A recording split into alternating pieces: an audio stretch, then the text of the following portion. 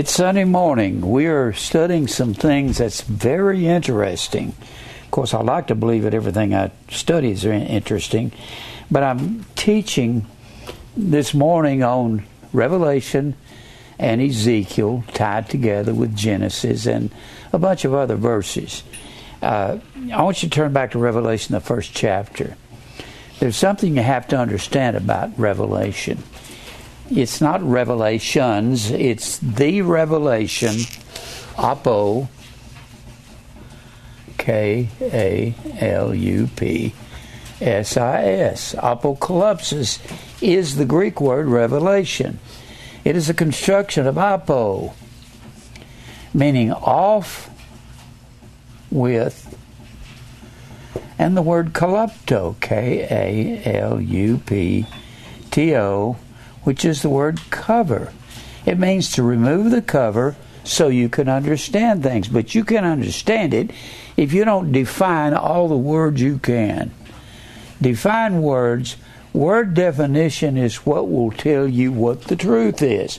If you leave definition, you've left the truth. Now, apocalypto is the word revealed. So revelation and revealed are part of the same word, revealed. Now, let's read that first verse again. The revelation of Jesus Christ. That means God's going to take the cover off so you can see this. But there's a key word in this first verse that you have to understand what it means. Which God gave unto him to show unto his servants, which must shortly come to pass, and he sent and signified it by his angel unto his servant John. You got to look at the word signify. Signify, we'll get the word sign from that. You see that word? Sign. It means a sign is something to signify. Signs are pointers. The word is semiao, S-C-M-E-I-O-O. Semiao, and it comes from the word Simeon, S-C-M-E-I-O-N. Simeon is the word that the Pharisees asked Jesus when they came to him. And they said, give us a sign if you're from God. Give us a Simeon. We got signs over here in the Old Testament. If you go to Deuteronomy 8, we were in the wilderness for 40 years, and our shoes didn't wear out. We were in 120 degrees heat, probably at least that, 120 to 130 degrees heat is what it would be in that Sinai desert. And our feet didn't swell up. Feet did not swell. And we also had a cloud by day. Whenever the cloud moved, we moved. We had a fire by night.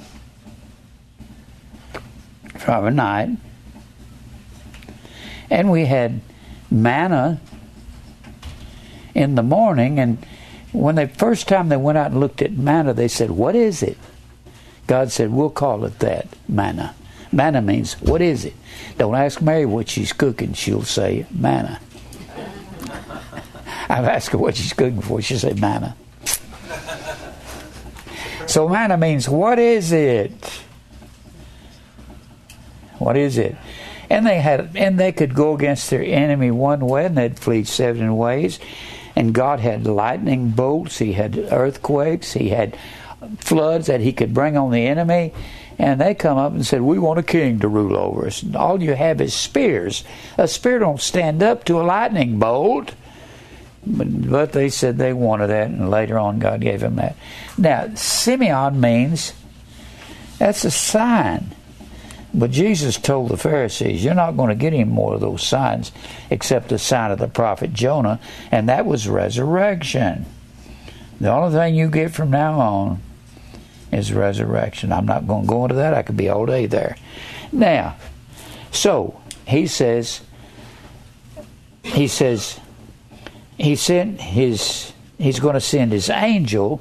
Keep in mind, the word angel I hate that word because it connotes, whatever that means, gives the connotation that you're talking about some heavenly creature. That's not necessarily true. It could be a heavenly creature, but it can be me or anyone who is a angelos, Aggelos. That's the word angel. It means messenger. That's all it means. Gabriel was a heavenly messenger and would bring messengers to Daniel and to Mary about having a baby, being filled with the Holy Ghost. And Daniel got the message from Gabriel. And Michael was the death angel. He killed 185,000 men in one night by himself. How's that for a messenger? Talk about a message God was sending to the Assyrians. He did. So, what we're looking at here, I've already gone through a lot of this. I'm going to recover some of it that I've said. I'm going to look at verse 20 one more time. Verse 20, because you've got 7 candlesticks. 7 candlesticks. I wonder where that came from. You think that came out of the book of Exodus, the 25th chapter? Yeah. You think that's Jewish? Yes. So, being Jewish, you've got 7 churches of Asia, and then you got 7 candlesticks, and Christ is standing in the middle of them.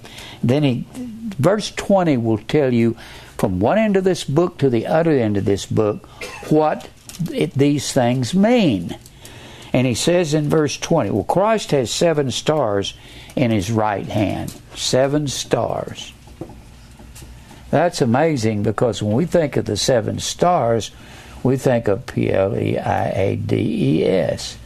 We also think of the Big Dipper, which is 1, 2, 3, 4, 5, 6, 7. Like so. Like that. About that last one comes out like this. And the Big Dipper is the it's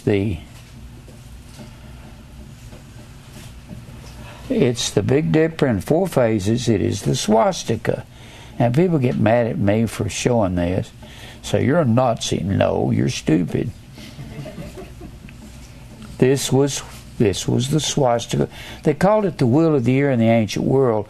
And this is what got Israel in trouble with God. Not because they worshipped the swastika as a Nazi, but because they called this the wheel of the year, and they said that it had to get back around to spring, in order for them to have crops. So they worshiped this Queen of Heaven, and who is not unfamiliar with the Queen of Heaven, which is the Mary of Roman Catholicism. And it was Melita in the ancient world. 600 years before Mary was born, it was Melita, it was Venus. Those were the Queen of Heaven. And you're in the summer here, and you're going into the fall here, and you get into the winter, and they would check this swastika or this Big Dipper every 3 months at midnight. This is the pagans at midnight. And they would see that, they would say, we hope when they got to fall, getting into the dead of winter, they wanted to get through that, and they found a way to worship all of these sun and tree gods. And they said that got them right back around to spring. Now this is the truth. I didn't invent that, and neither did Hitler. He didn't invent that. He was a fire and tree worshiper. There's a book called The Twisted Cross. I've got it in my library. I have wore it out. It's fallen all to pieces. I need to get another one. But The Twisted Cross, and it's about Hitler being a fire and tree worshiper. That's what he was. And I can sit and talk about that all day, but I don't have time to. Now, it was the Queen of Heaven that turned that, and you can see God indicting Israel for worshiping the Queen of Heaven over there in the 44th chapter of Jeremiah and the 7th chapter of Jeremiah. He said, you don't go after this Queen of Heaven, but they did.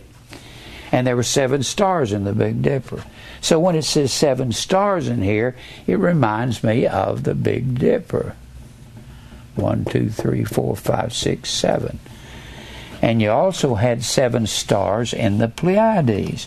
And I need to connect this with this, because the 7 stars in the right hand of Christ, if you go after the 7 stars, you're going after the 7 churches.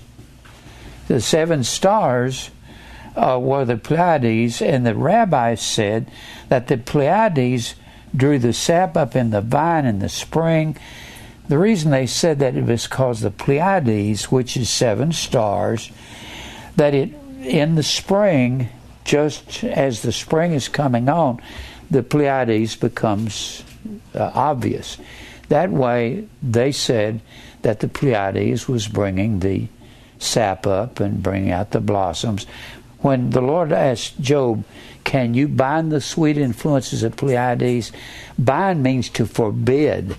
It means to forbid the Pleiades from bringing out the blooms, and the sweet influences would be the smell of the apple blossoms and the new mown hay. That would be the sweet influences.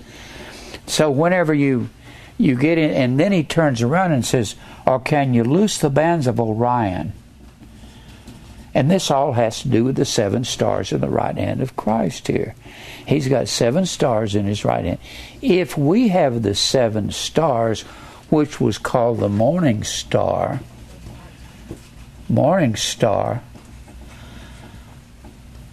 if we have the 7 stars, and that was another title for the Pleiades, was the morning star. There were 7 stars in it. Who would be the spiritual morning star? Christ. Jesus.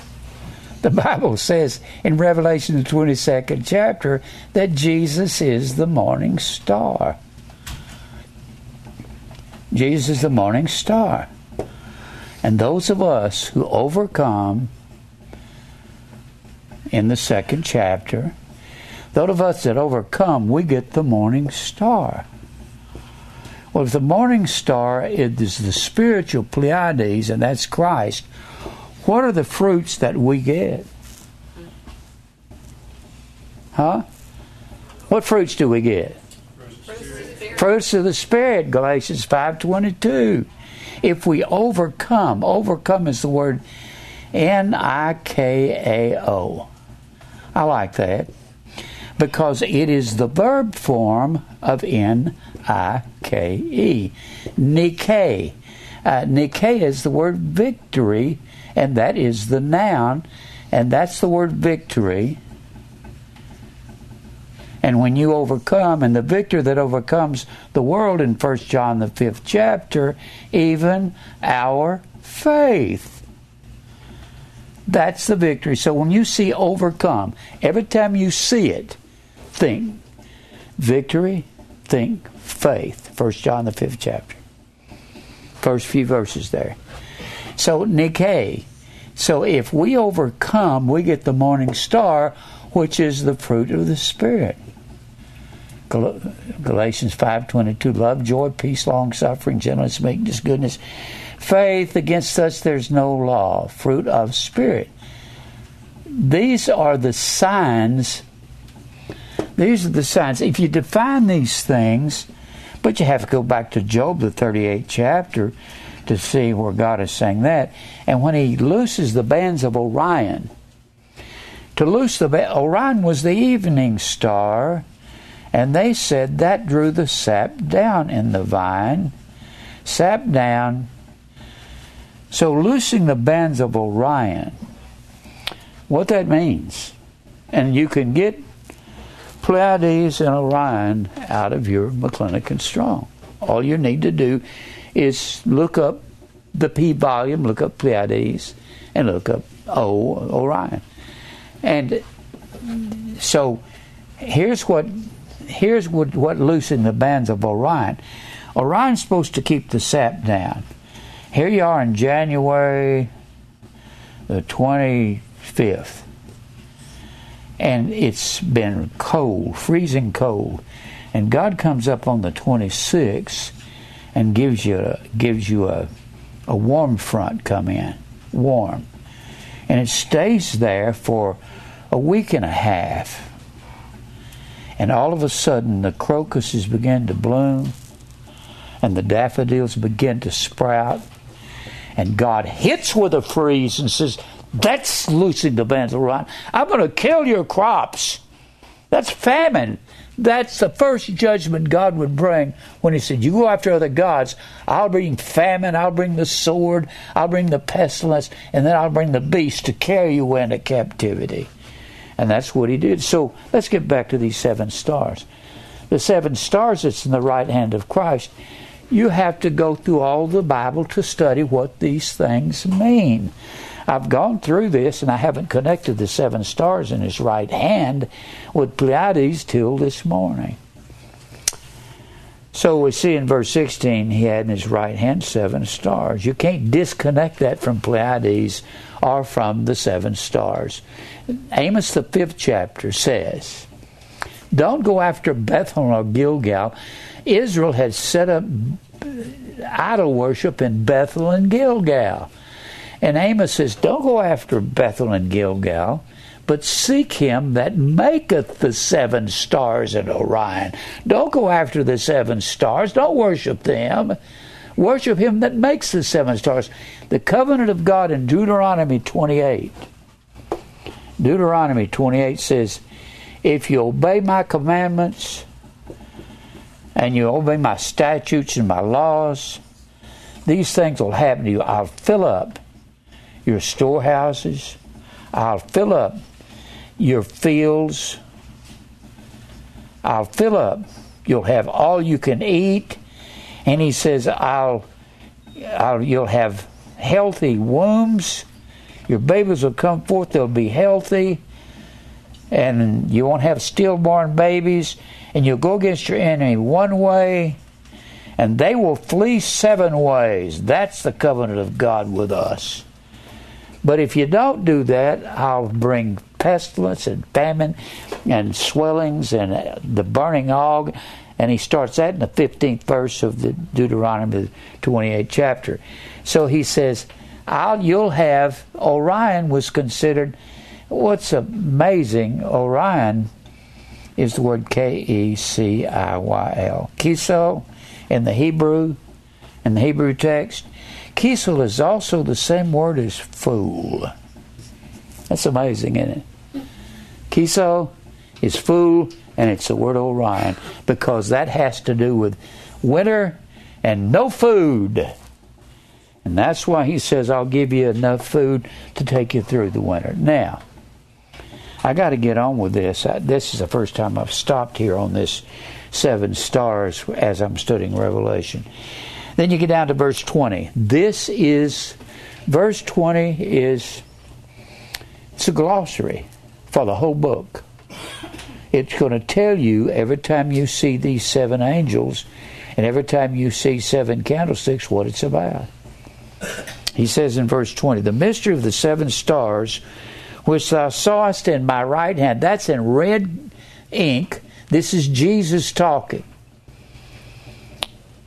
And the 7 golden candlesticks, it's going to tell you what the 7 stars and the 7 candlesticks are.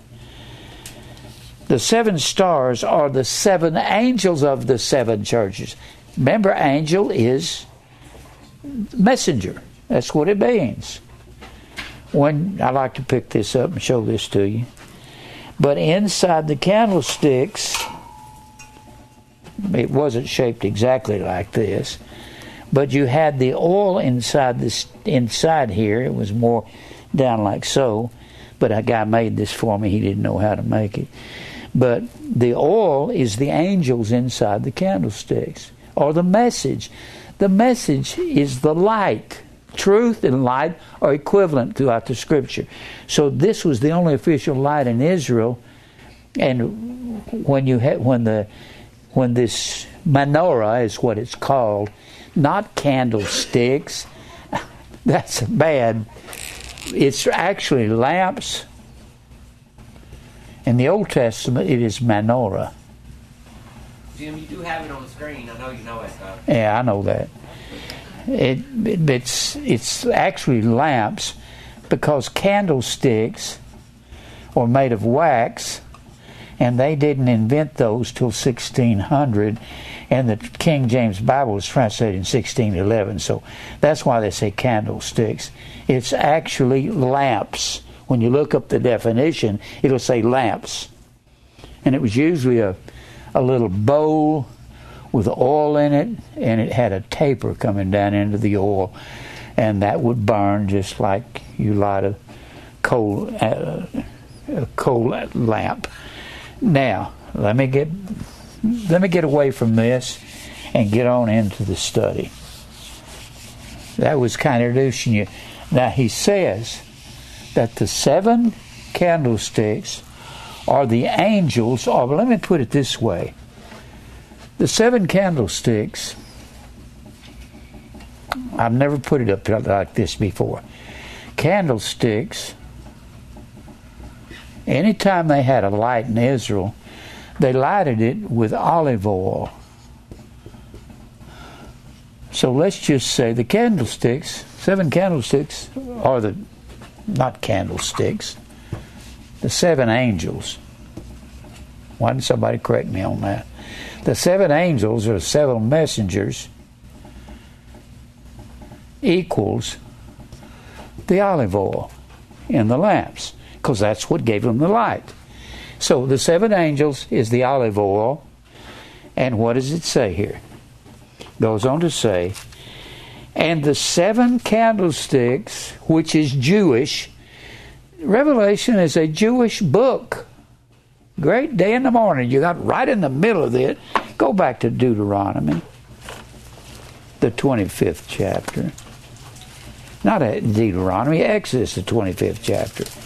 Exodus 25.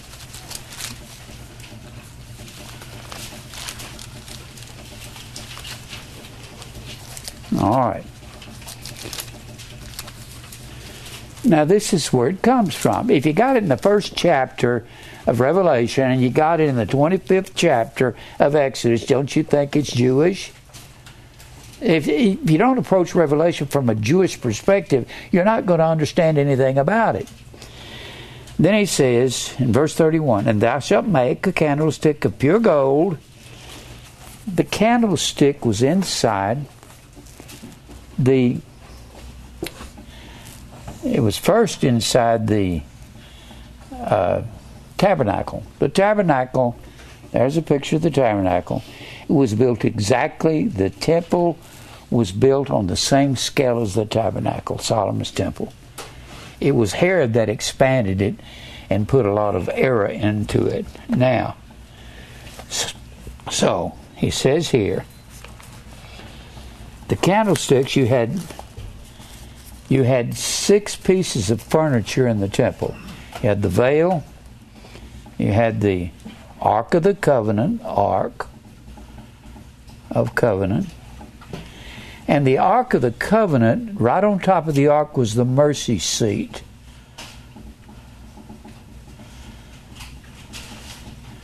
Mercy seat. And inside the ark, you can find this in Hebrews 9, inside the ark was the law written on tables of stone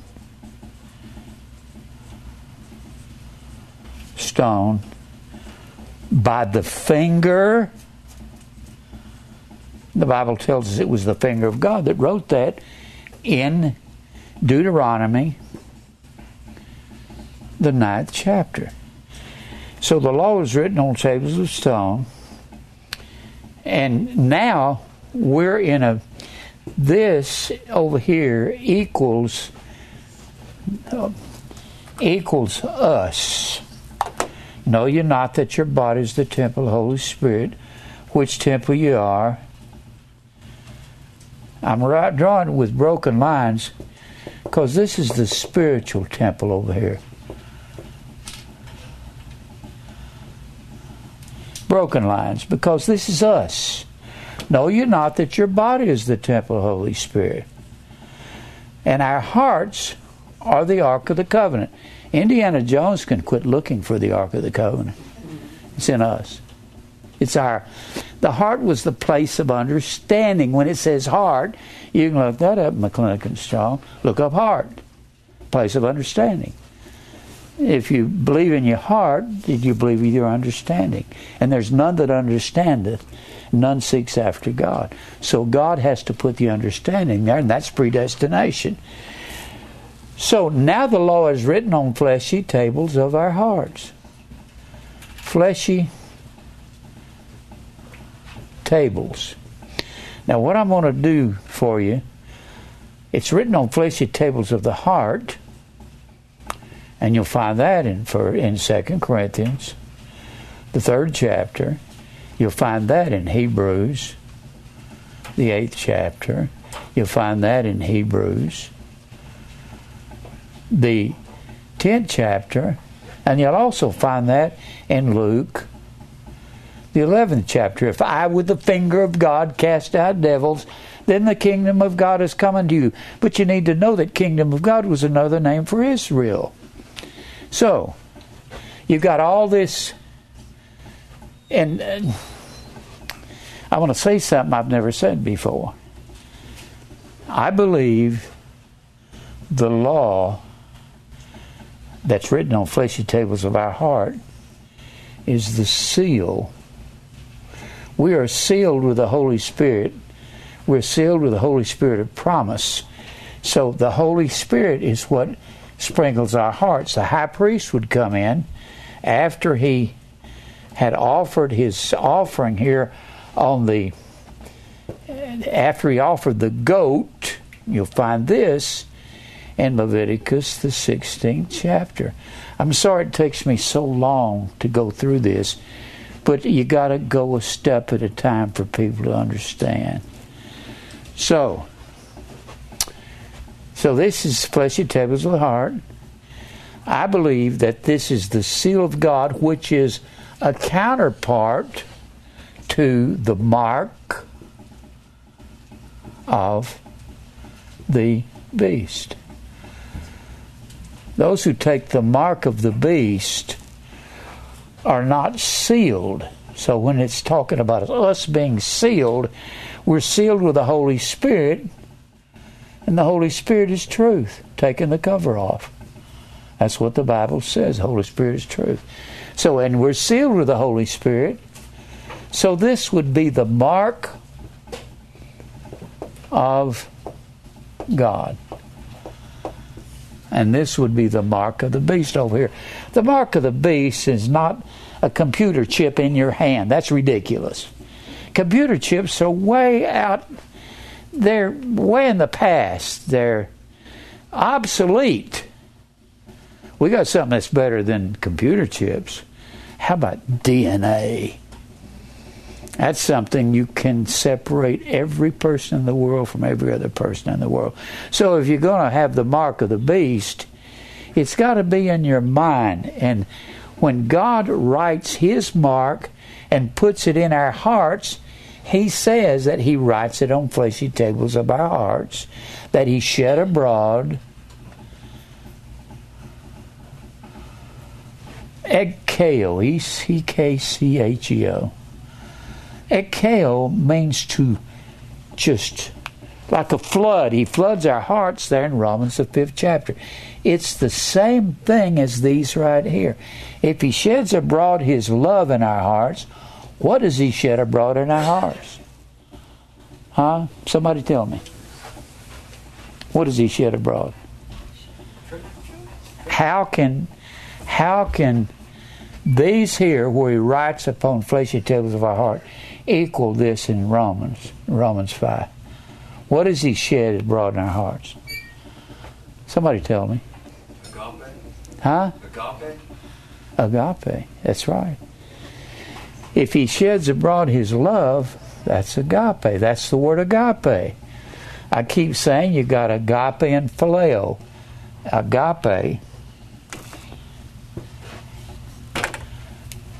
Agape and phileo.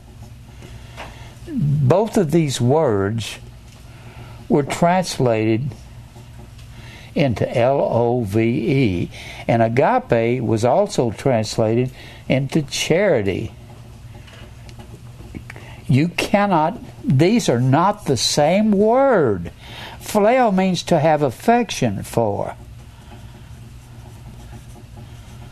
Affection. I like cake. I like ice cream. I like God. I like my car. I like my dog. I like to take drugs. I like to get drunk. You can like anything. But agape was specific. It was about commandments given by a father to his family, by a king to his subjects. And that's why the Bible says in 2 John 6,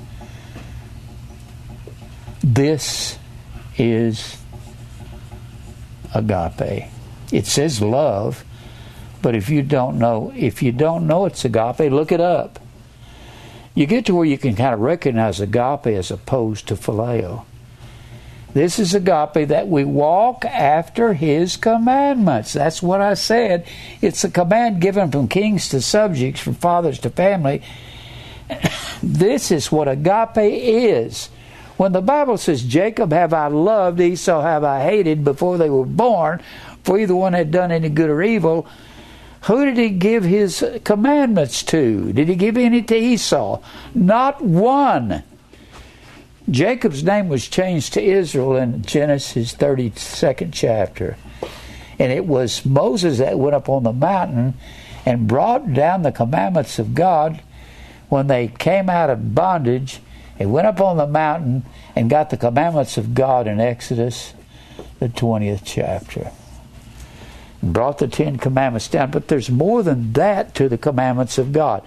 Every time you have an imperative mood that Jesus speaks in the Greek text, how are you going to be able to tell if it's an imperative mood? First of all, you're going to have to learn the alphabet, and then you're going to have to take a Greek English lexicon, a parsing guide, and look up that word. You know how I've learned all these words over 63 years? One at a time. That's the only way. You can't learn them all at once. It's too hard. I come to the realization in the last few days, I believe the people here want the truth. There's not hardly anybody out there in the world that wants it. The Bible says, straight is the gate and narrow is the way that leads to eternal life, and only a few will find this truth. Few, not many. There's not many people out there. And it's been really registering on me when I talk to people out in public. I've had to learn to slow down real slow. If I give them a Greek word, be as definite as I was over here with agape and phileo, and tell them what it means if they want to hear it. And if they want to hear it, I just cut it off. If I see their eyes cross, I just say, oh, well, forget this. Now I walk away. They go, look off up in the distance. I have stopped right in the middle of a conversation. One lady said, what does that mean on your shirt? I said, God doesn't love everybody. So I started, well, over here in Romans the 9th chapter, when Rebekah had conceived by one, even by Father Isaac, and she just turned to another woman and started talking to her, I just walked away. I didn't say, goodbye, I'm not telling you no more. I just walked off. If they don't want to hear, I'd get to where I tell people, do you really want to know this? I'll tell you if you want to know it. If they're vessels of wrath fitted to destruction, they have no hunger to know the truth. Just leave them alone. You can't change and turn goats into sheep. They were born goats or they were born sheep. We were given to Christ from the foundation of the world. I don't know how I got on that, but anyway. Well, I started to tell you where the candlesticks were. You've got 1, 2, 3, 4, 5, 6 pieces of furniture. You got 6 pieces of furniture in the temple. These inside are of beaten gold. The candlesticks are right down here, right there. And this is the brazen sea. or the brassy sea, or the glassy sea. Glassy sea. And we went through that in the 4th chapter, where the Bible speaks of the glassy sea, or the, gosh, I'm getting too fast. Excuse me, let me slow down. Over there in the 4th chapter, when it talks about there was a sea of glass like unto crystal before the throne. Anytime you see in Revelation, you see throne of God, think mercy seat. This was his throne when they were in the wilderness. If this is our heart and it's taken a place of the throne, then he sits upon our hearts. You see that? That's where he lives now, in our hearts. Those of us that are believers. Well, you have an equivalent. The Bible says, 1 Corinthians 10 and 17, we are the bread. We are the bread which we break. It's this. We being many are one bread and one body. This is the table of showbread. The candlesticks, the Bible says, are the 7 churches. Let me say this one more time. 7 doesn't mean 7. 7 in the Hebrew is the word Sheba. Sheba. The Queen of Sheba was the Queen of 7. That's what her name means. So she was the Queen of 7. And 7 comes from the word Shabua. Shabua means to take an oath to God. You can't take an oath till God has beat you up for a long time. You may walk down to some house and say, I like to dedicate my life to the Lord. Well, that don't mean nothing when you're young. Because you're going to walk off and get off on a tangent, go out here and live the way you shouldn't, till God whips you real good. He said he scourges every son he receives. Scourge is a bloody whipping. There in Hebrews 12. He scourges every son he receives. Scourges, mastics, M-A-S-T-I-X, comes from the word mastigao, M-A-S-T-I-G-O-O. And a mastigao was a little whip. Had pieces of leather on it. This is what they beat Jesus with. And it had pieces of glass and metal all through there. And God says, I take the scourge and I beat you half to death for one reason, so that you will be partaker. What was that? Speakers. Was it? He said, I'll beat you with this mastigao so you can be partaker of my holiness. Holiness is the word hagiadzo, H-A-G, or hagiasmos, H-A-G-I-A-S, M-O-S. Hagiasmos comes from the word holy, which is the word hagios. And hagios, holy, means single or pure. And what we do, what God has to do with us, put us in the fire. And the trying of your faith is more precious than gold that perisheth, though it be tried by fire. So you have to be tried before you can take an oath to God. Where's my oath? So you have to have a scourge for years. I know a lot of young people are really sincere, but a lot of them will be like I did. They'll kind of wander off in their sin. Have you ever done that? Huh? Boy, have I ever done that. And I'm ashamed of the way I have lived. I sang in 300 nightclubs across America. I'm not proud of that. I'm ashamed of that. I don't believe in what these pop singers and country singers call Christian. I'm a Christian. I read an article this week about Underwood, Carrie Underwood. And somebody sending me this magazine, People magazine. I didn't subscribe to it. I wasn't interested in it. But it showed Carrie. It says Carrie Underwood shows her stability by her faith. Baloney. Hogwash. And shows her in pictures in this magazine with mini skirts on, real tight dresses on, and having sexual moves. You mean you're a Christian, Carrie? That's not Christianity to me. That's not daily dying, death to self, self-denial, being hated for righteousness' sake. I think she's real famous, isn't she? She's the most famous, decorated country music singer that's ever lived as of today. That's what they said. She's got 20 accolades and awards from the country music world. She's beautiful. She's got a real handsome husband who was 19 years with the hockey leagues in Canada. David something, I can't remember his name. And she is a winner. The Bible says if you are a winner in the world, you're an enemy of God. Woe to you when all men speak well of you, for so did their fathers to the false prophets. Know ye not that friendship with the world is enmity against God? Enmity is the word ekthra. It means hostile.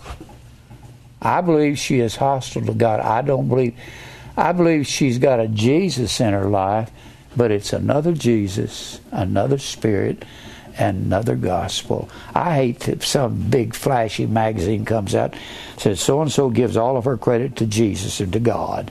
I don't believe that at all about Carrie Underwood. She looks innocent. Her husband looks innocent. They have the look of the world. She runs around with mini skirts and gets up there and wiggles. That is not Christianity. She's got some idea about what it is, and that ain't it. There has to be daily dying, death to self, self-denial. Jesus said, if the world hated me, it will hate you, Carrie. Now, you might like her. You might like her singing. She's got one of the great voices. When she was on The Voice, even the smart-aleck guy on there said she's going to be a real winner. Whatever his name is, I can't think of it. So when we are popular in the world, we're the enemy of God. You can't call yourself a Christian and be popular with people. It just doesn't work.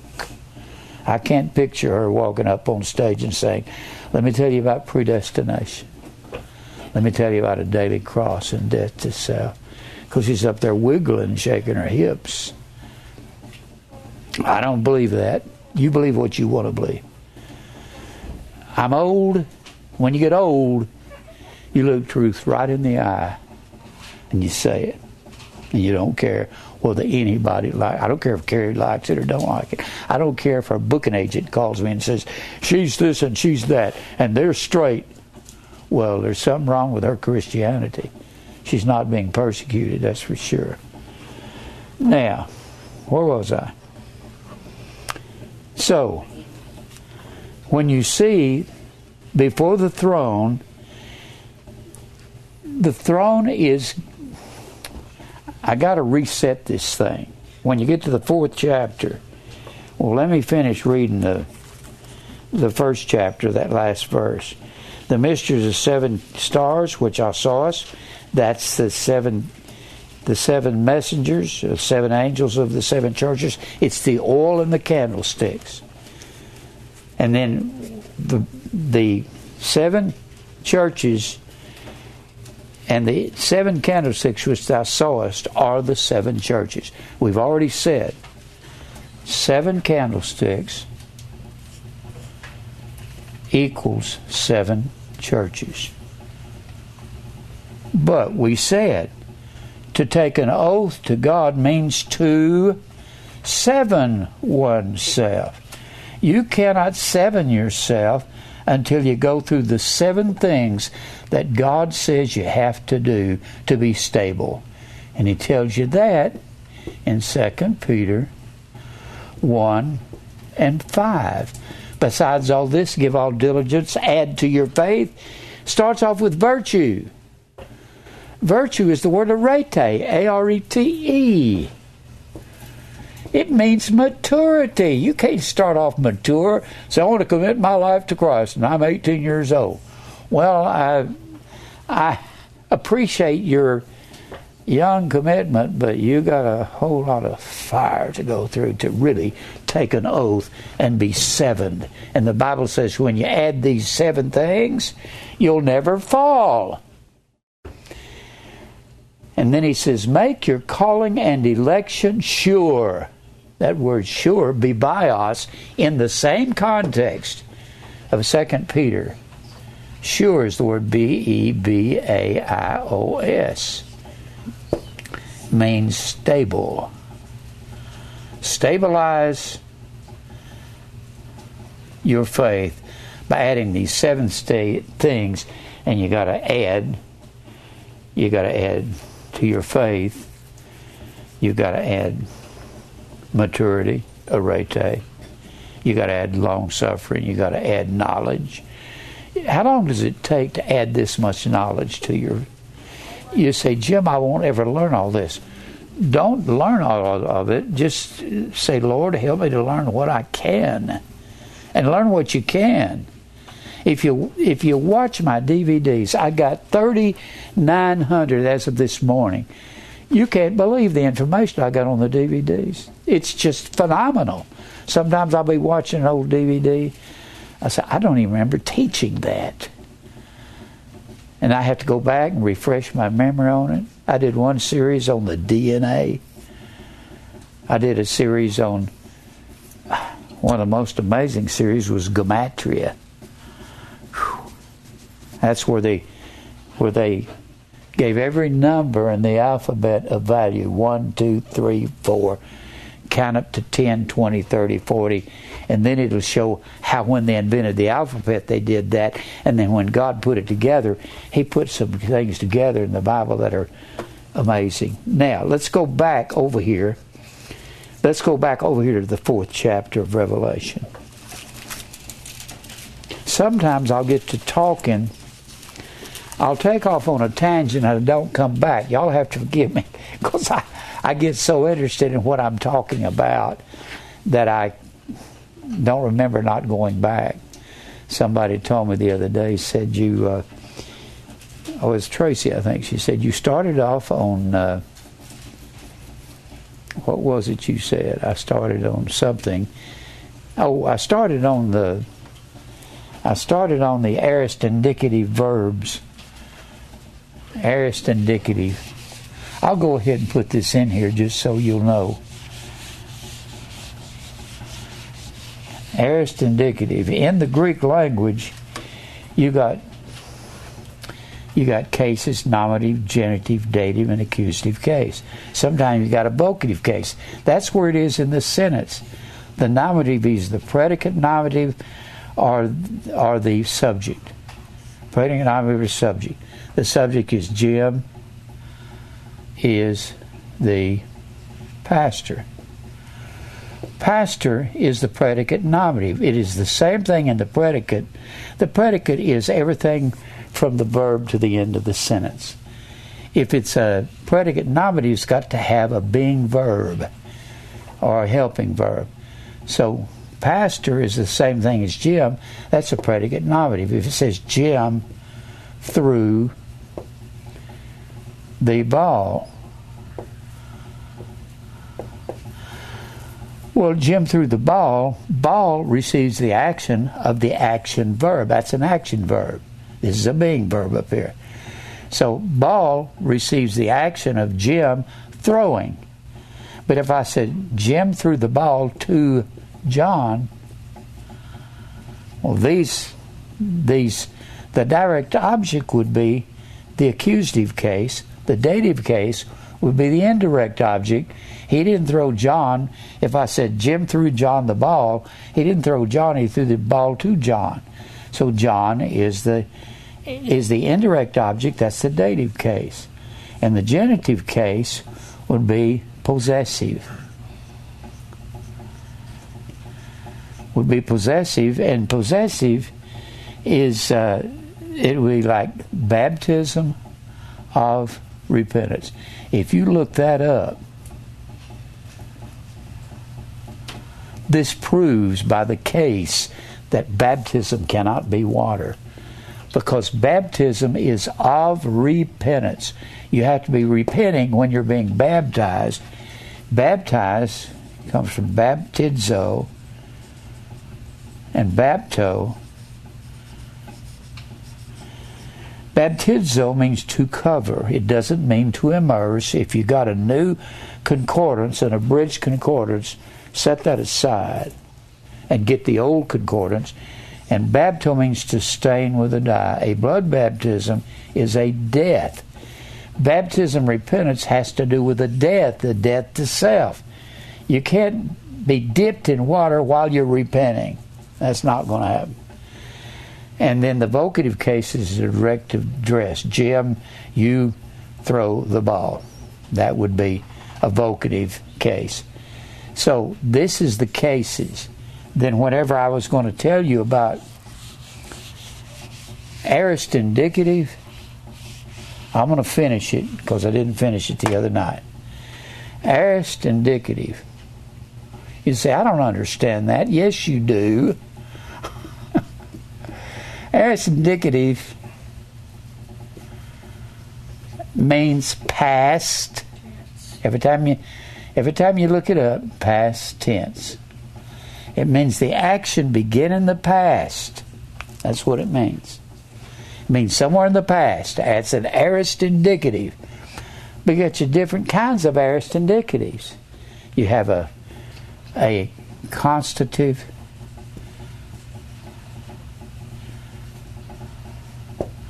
and you have an ingressive,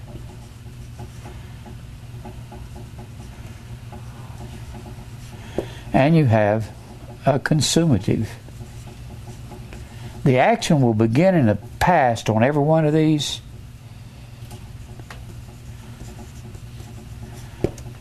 But when you look it up, the way you're going to be able to tell if it's a constative, the action will start in the past and will be constant.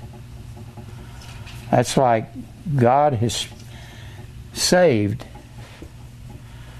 sozo. Means it has the same meaning as Philippians 1:6. He that hath begun a good work in you will perform it. So it began in the past, and it's constant. And it's not ending until God sees the end to it. Then an ingressive means an ingress. I gave the illustration the other night. I used to sell real estate, and I had a piece of land listed that was landlocked. And when it's landlocked, it means there's no way to get to it. All these, here was the road here, and this was the land.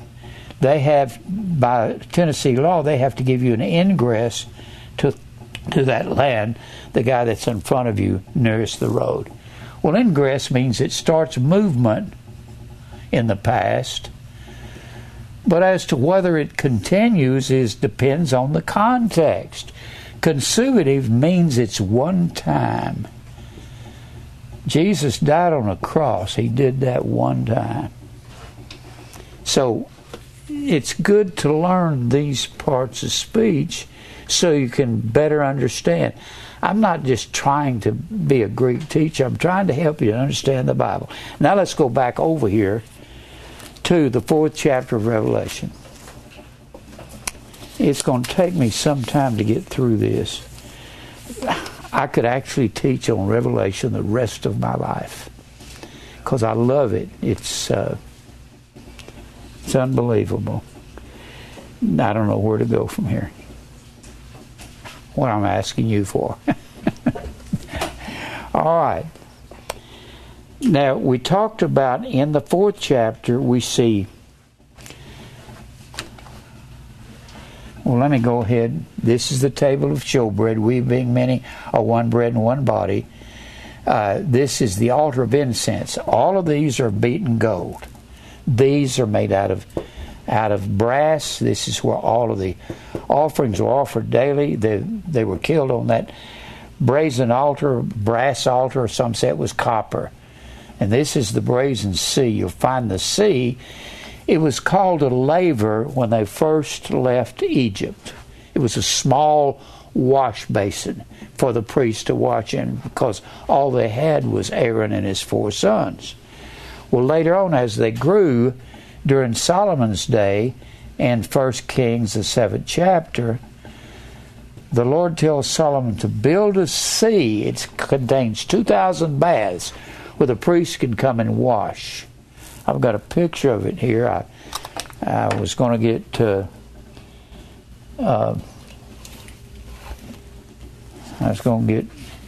Jesse to put it on there. Wasn't time this morning, but this is the brazen sea.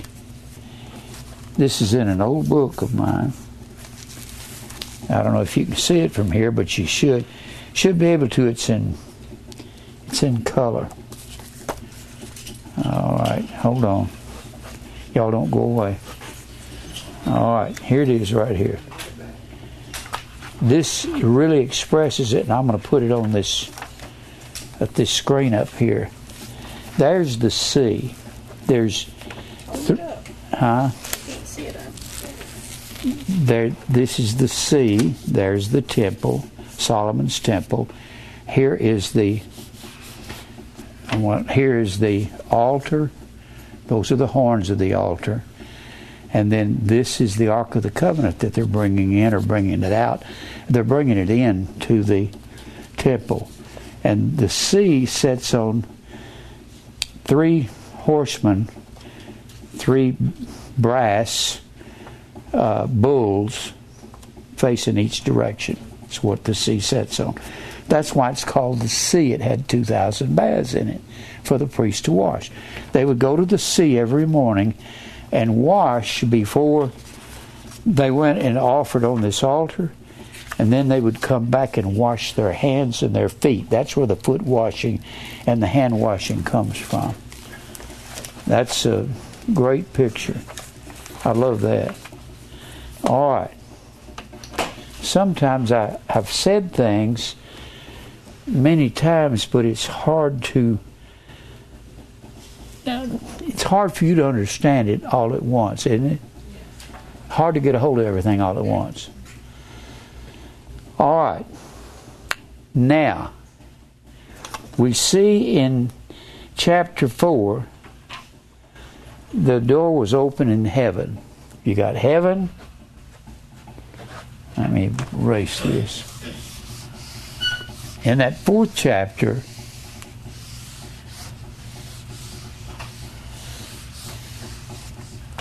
you've got heaven. Now, the Jews said there were 3 heavens. I told this to Billy yesterday. He said, ask something about heavens. There's the heavens above us. That's where the birds fly up into the stratosphere, up in space. That's the heavens. But when you go into McClintock Strong, it will tell you, you open it up, the H volume, look at heaven, and the first thing it will tell you governments. The government was called the heavens, the ruling class. And the earth was called the ruled. When the Bible says there'll be new heavens, Israel was the heavens. They were the heavens according to God's covenant in the 28th chapter of Deuteronomy. Because He told them, if you obey my commandments, my laws, you'll go against your enemy one way and they will flee 7 ways. And it doesn't matter how many there are. One time Israel went against over 100,000 people and they had 7,000 fighting men. They beat the tar out of them. Another time they had, with Asa the king, they had 500,000 men in their army, Israel. But they went against 1,000,000 Ethiopians. There's no chance for them. Besides that, the Ethiopians had 300 iron chariots. You know what an iron chariot is? They had these wheels. And they had these scythes, these little swords on the side, and they would just rip people to shreds. Nobody could stop 300 chariots of iron. Israel did. Because Asa was their king. He was obedient to God. He'd put down all the Baal and grove worship in Israel. And when he put that down, God says, you will win. And he did. So that made them the heavens. Then you had the atmosphere above us. And that's where the birds fly and where the spaceships fly. This would be 2, 1. And number 3, the heavens, wherever God is. Heavens where God is. And we don't have any idea if that's in another dimension or what. So that's what you got when you got heavens. When he says here, a door is open into heaven, it's talking about Israel because of the rest of what it says. He comes up and he says, there's a throne there. Well, the throne is the Ark of the Covenant, except it's our hearts in this case. She says, there's a throne. And he says, there are 24 elders. There's 24 elders. Let me erase this. So you got heavens, you got 24 elders. And you'll find those 24 elders, they are the 24 sons of Aaron. And you'll find that in 1 Chronicles, the 24th chapter. 24th chapter. And they have, and you find here that they have golden crowns on their heads. The golden crowns are found in Leviticus 8 and 9 and in Exodus 28:36. Exodus 28:36. These are the crowns. Crowns. Gold crowns. It says that these sons of Aaron, they had a gold crown right on their forehead. It said, holiness to the Lord. Now, they're going to take their crowns and do something unusual with them. You can't translate Revelation without studying the Old Testament. It's not possible. All of these so-called Revelation teachers like Jack Van Wimpy and Hal Knucklehead Lindsay, they are crazy. They don't have any idea what they're talking about. Well, there's going to be a throne up in heaven, and there's going to be a crystal sea, and it's going to be... Well, you got the crowns in Leviticus 8 and 9. 8 and 9. Look at those verses. I'm not going to turn to them again. I read them last week and the week before. And then you have the sea of glass in verse 6. Ezekiel 38 and 8. Ezekiel 38 and 8. The Moses...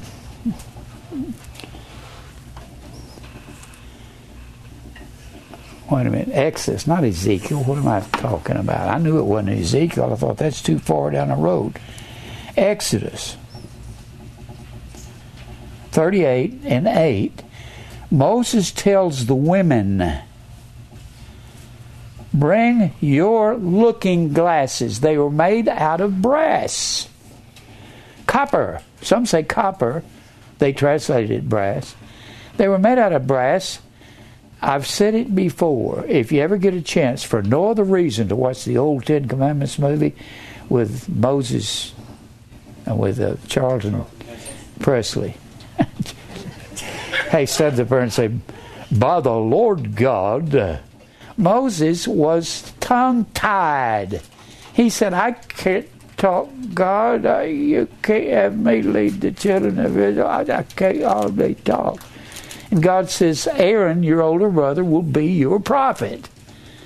But they've got Charlton Presley sitting up there going, by the Lord God, let my people go.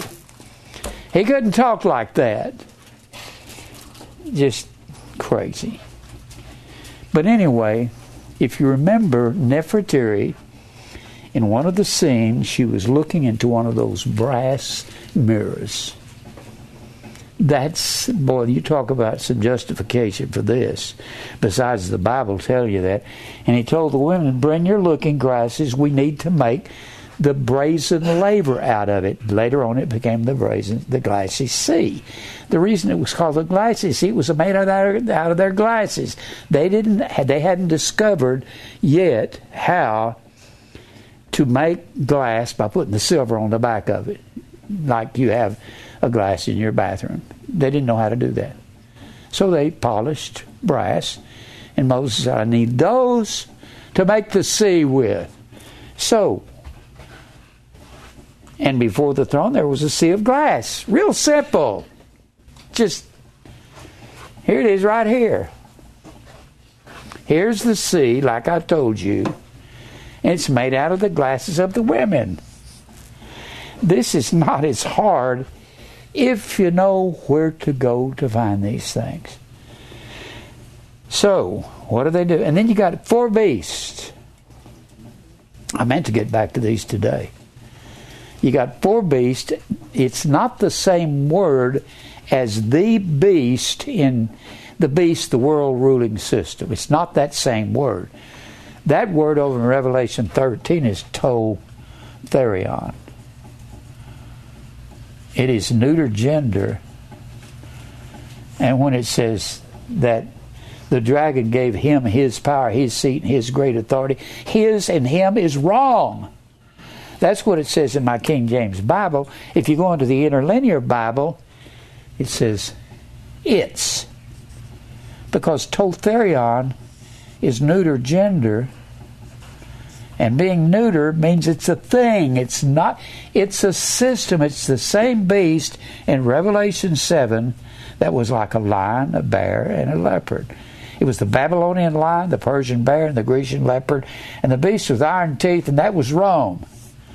That's the beast in Revelation, not Revelation 7, Daniel 7. Daniel 7 is the same thing as in Revelation 13. The beast.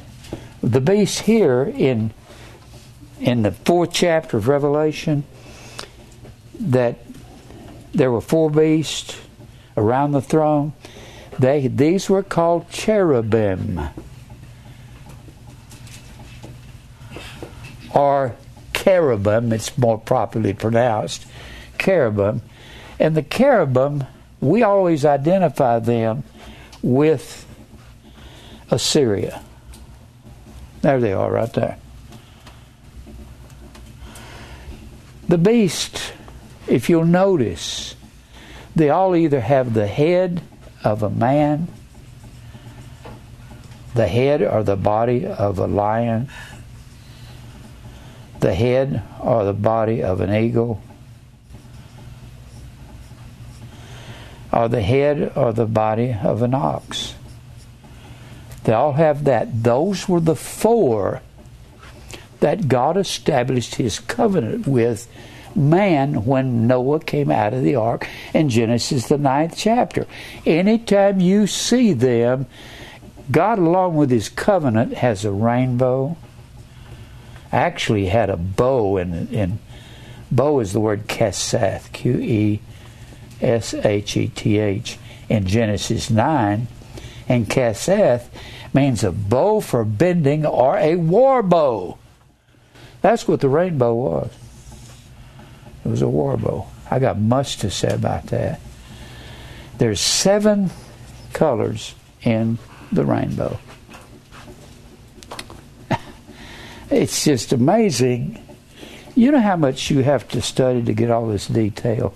I have studied my brains out till they fell out on the floor and I'd stuff them back in. And it seems so simple, and I want to give it to you where it can be simple to you, if possible. Now, so everywhere, what in the world are the Assyrians doing with God's cherubim? Has got the body of an ox, the head of a man, the body of a lion, the head of a man, the wings of an eagle, the head of a man, and the body of a lion. The body of a lion, the head of an eagle. And this was called the cherubim, and the cherubim were a sign of God's covenant.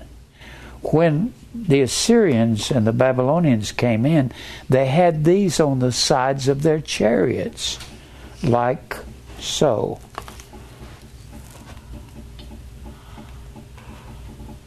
Right there. Had them on the sides of their chariots. And the chariot wheels were a wheel inside of a wheel. And they were 6 spokes with Christ. That's a picture of the candlesticks from the top, and it's a Star of David. The old rabbis said, some of the old rabbis said David wore the menorah on his shield. This is the shield of David right there, isn't it? Said he wore the menorah, or the 7 candlesticks. But if you look at the candlesticks from the top, it's a hexagon, like so. And I got a lot to say about that, and y'all know that. You've heard me say a lot about it. Don't have time to go into it. Then, so we see these 4 beasts, which are the same 4, that God gave a covenant to Noah. So anywhere you find these 4 beasts, anywhere you find them, it's going to be God's covenant with His people. Gosh, where can I go from there? Let's see, what do they do with their crowns? These are crowns on the foreheads of the Aaronic priesthood, Aaron's sons. There were 24 of them. They had 24 courses. In fact, gosh, I don't even need to say this. Might confuse you, but I'll say it anyway. They had 24 courses. They came out of either Eleazar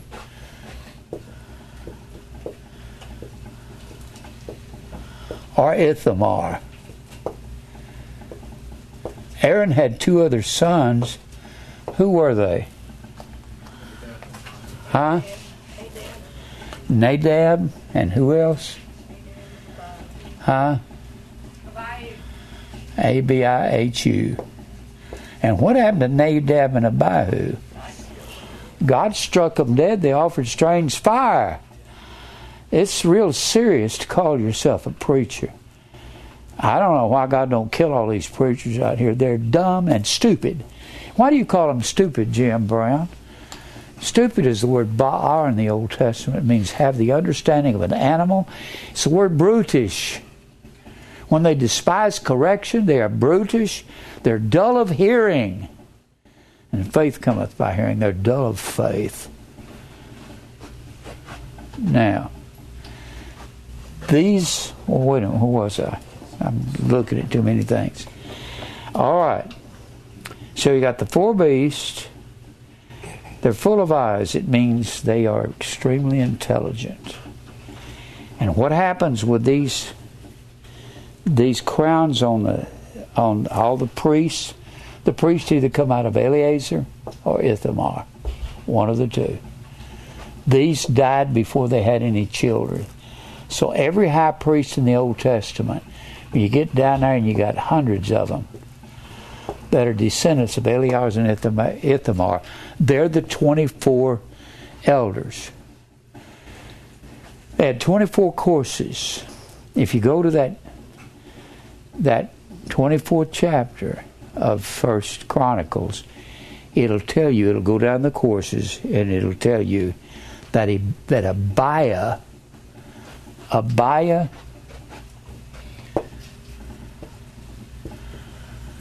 was the 8th course. Here's how you add things up. Well, let me show you this. When I'm adding something up, I check one thing with another. Look at 1 Chronicles, the 24th chapter.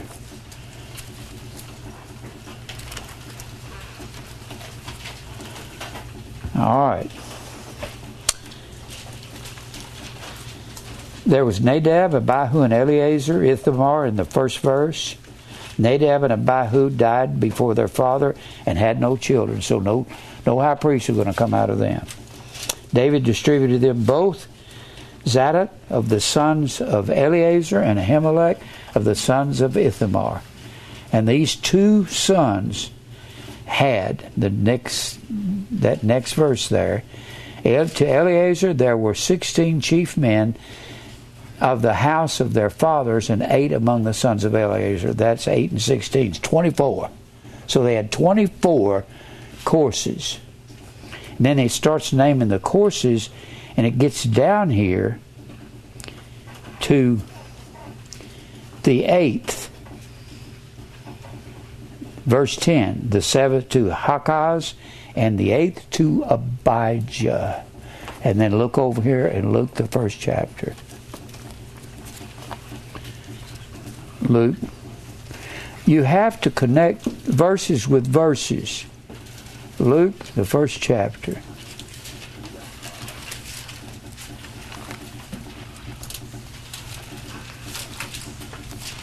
Luke 1. Learn to do this. All right. Luke, the first chapter.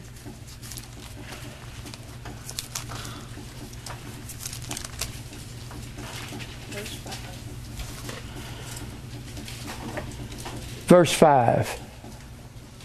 Talking about John the Baptist's father.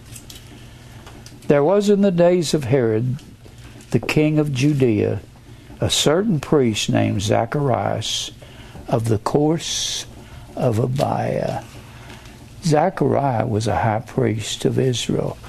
The high priest gave the priesthood to their sons. His son is John the Baptist. John the Baptist should have been the high priest of Israel. But he wasn't. They had a Herod.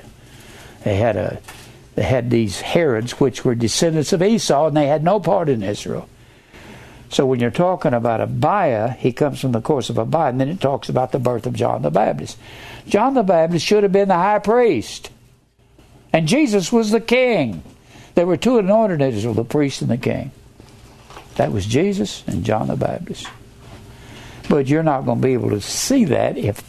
Sometimes I make it real simple by showing it to you. Now go back over here to Revelation. Oh, man. How much time do I have, Mike? 15. I keep wanting to get back to Ezekiel, the first chapter. Here's what these priests do, the high priest. The 24 elders, verse 10, chapter 4, fall down before the one that sits upon the throne, which is Christ sitting upon the throne of our hearts, and that sat on the throne and worshipped him that liveth forever and ever, and cast their crowns before the throne, saying, Only you're worthy, Lord, to open these seals. They cast these crowns. Here's what they did. They look at Christ on the throne. He is the priest forever after the order of Melchizedek. And they cast their crowns to him and say, Only you are worthy to judge before God. And he is the true high priest in this temple of God. He's the one that sprinkles our hearts. So I've heard so many preachers say, we're going to cast our crowns at his feet. We don't have any crowns. Yeah, but Paul said he had crowns. He said he had Stephanos. These are not crowns like, I said it last week, like king's crowns with gold a gold crown with pieces of with diamonds and pearls and rubies in them. That's not the crown Paul was talking about. He told the Philippians, you are my joy and crown. You are my Stephanos. We get Stephen or Stephanie from that. And that was an oak leaf that they put around their heads that everyone that participated in the games got. It's not talking about the Philippians are on my head. And I'm always walking around going, you guys hold still up there. That's ridiculous. See, people don't know because they don't define. I listen to preachers. Makes me want to spit. You know, just I can't stand what they're saying, especially when they're preaching prophecy. Now, so they cast their crowns at him, tell him only he's worthy. Now, I did this last week, and I don't mean to do it again. Go back to Ezekiel, the first chapter. You find these 4 animals.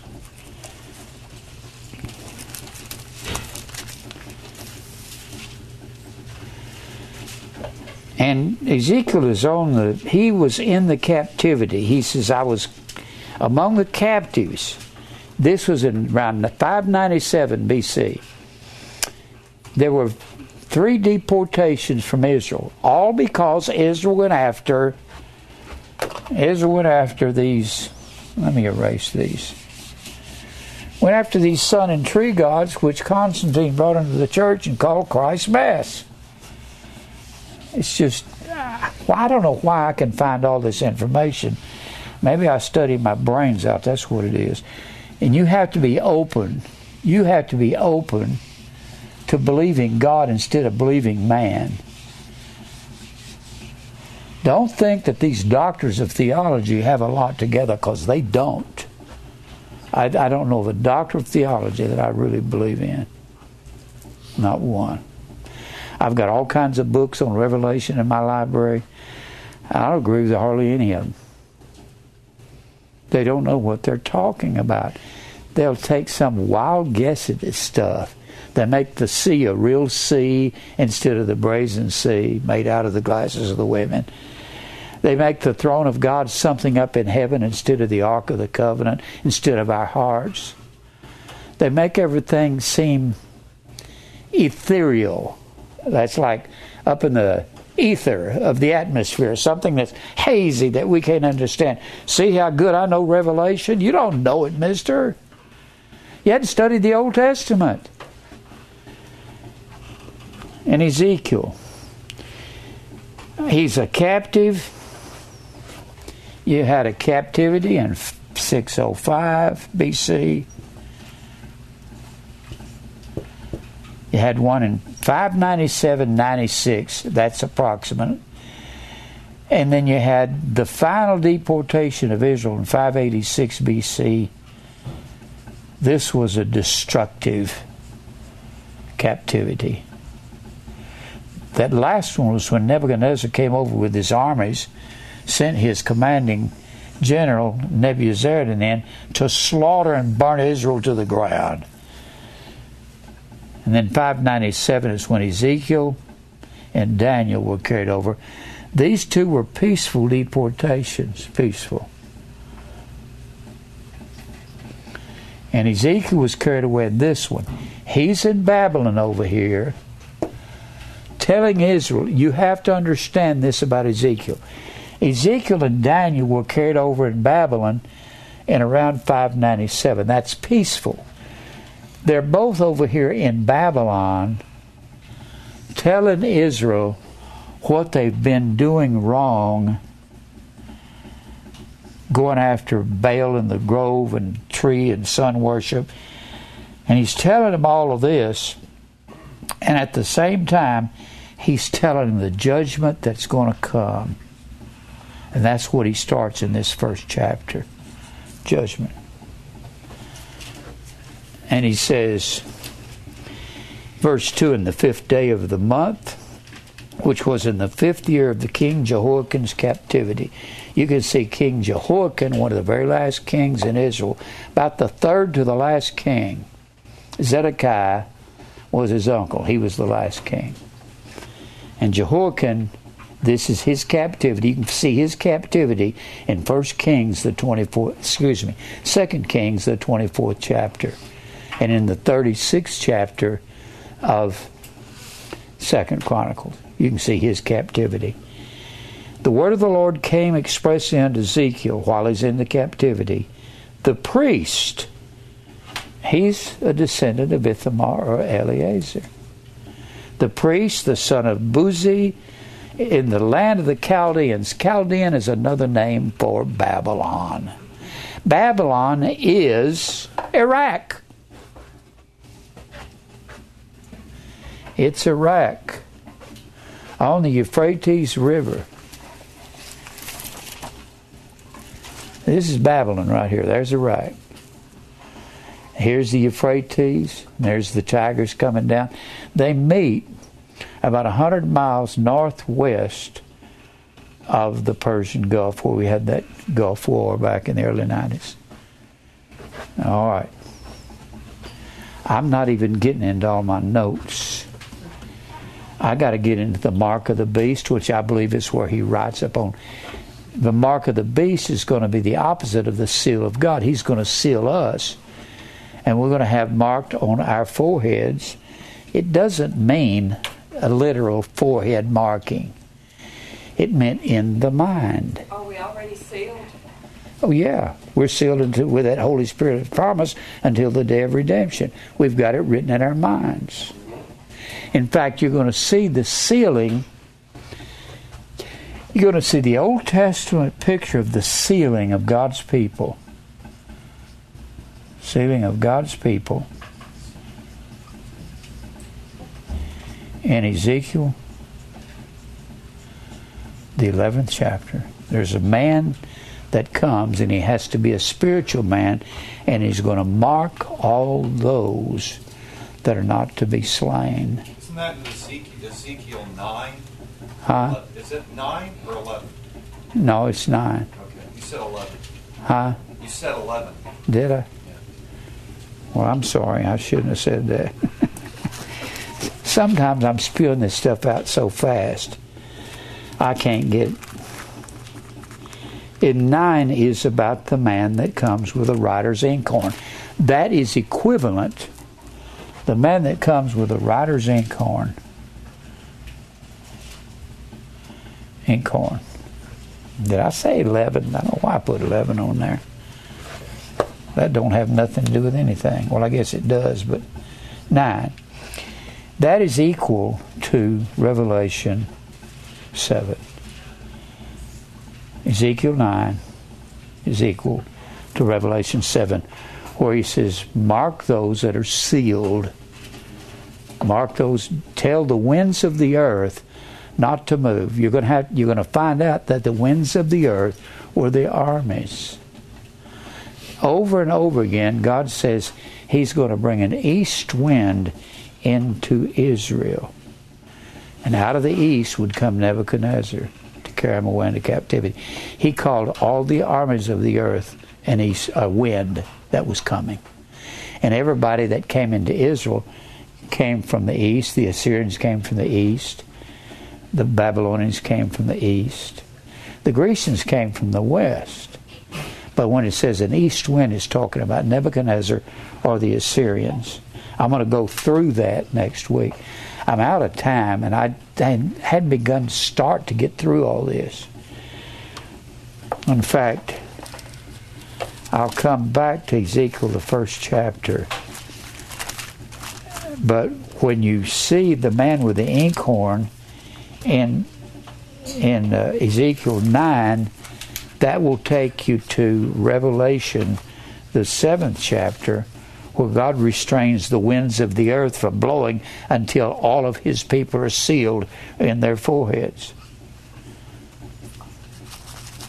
Don't listen to Jack Van Apert or Hal Lindsey. They don't have no idea what they're doing.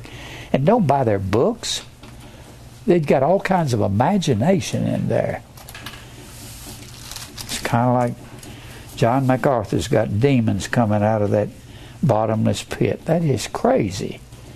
The bottomless pit is the place of no knowledge, and the scorpions are false teachers. We've said that.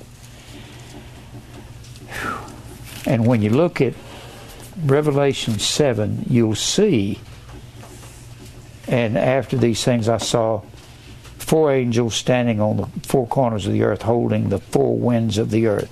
He's talking about, I'm going to go into the 4 winds, being the armies that are supposed to come in. And God marks those that belong to Him in our minds. You can see that in Deuteronomy, the 6th chapter, where He says, take my law, put it before your eyes, put it where you lie down, where you rise up, where you walk, put it on your hand. He wasn't talking about wrapping a phylactery around their hand, a little box, black box with the law written in it.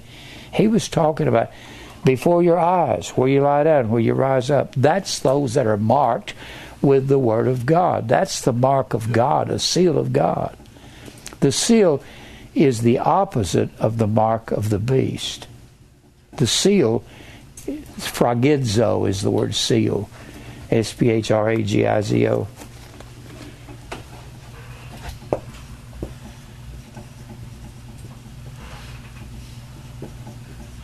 Sphragizo is the word seal. It means a signet or a signature. It comes from sphragus, which is, this is the verb, this is the noun. It is a seal. And we're sealed with the Holy Spirit. That's the truth, isn't it? I'm out of time. I feel like I've kind of just stumbled through this morning. If you come back and listen to more, I'm going to try to move into all these other areas. Is so much to this. All you have to do is know something about the Old Testament to understand Revelation. You understand that? This is not as hard as it looks. It's hard learning the Old Testament. I started studying the Old Testament 1957 when I was 56 when I was 17. And I have run this through my mind 1,000,000 times. And I don't listen to scholars that lead some organization. I don't believe in them. I don't believe in half the books in my library at home. If you're going to read, learn to exegete the truth out of what's in your book and leave the opinions behind. If it says i.e., that means that is to say. It may be true and it may not be true. Investigate it. If you don't have time to investigate, I'll investigate it for you. Come and sit down here and I'll just lay it out for you right in front of your face. Okay? Well, let's pray. Father, thank you for truth. This is overwhelming, Lord, to me, trying to get this message out to the world.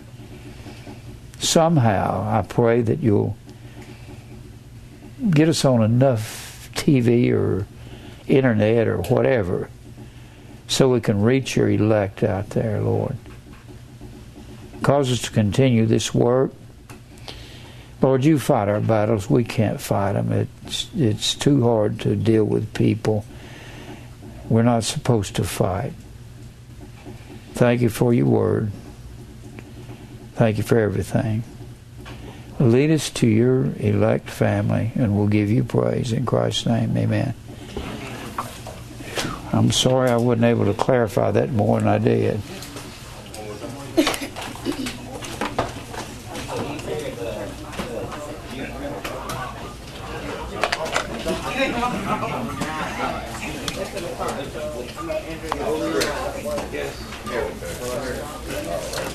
So were you able? So you said that you weren't able to give them his stuff.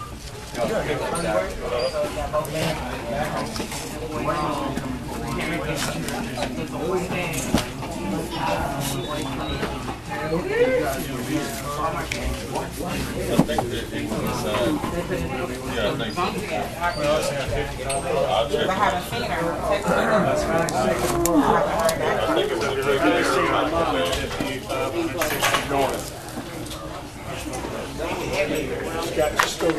Davis, what are you doing? Probably see you tomorrow over at the house. Okay.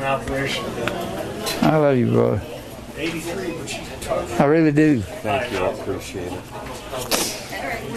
Don't know what I'd do without you. And vice versa. Vice versa. We're glad you come. You're amazing. That was awesome. There is a whole bunch of stuff. Well, I have been studying for 63 years intently. I was just talking to him about this this morning. Have you watched this before? No. You never have? Mike's been trying to get me to come because he comes in the cafe and eats a salad. I'm over there doing the sandwich. Where, over at Kroger? Yeah, he comes in it twice a day and gets a pig. Mary was with him in the old Kroger for 18 years. No, I started at the Captain Kroger like